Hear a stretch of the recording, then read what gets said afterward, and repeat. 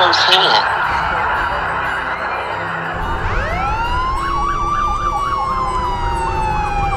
These particular officers literally would tell the different gang members and drug dealers in our neighborhood, as long as nobody got hurt, they didn't care how much dope got sold.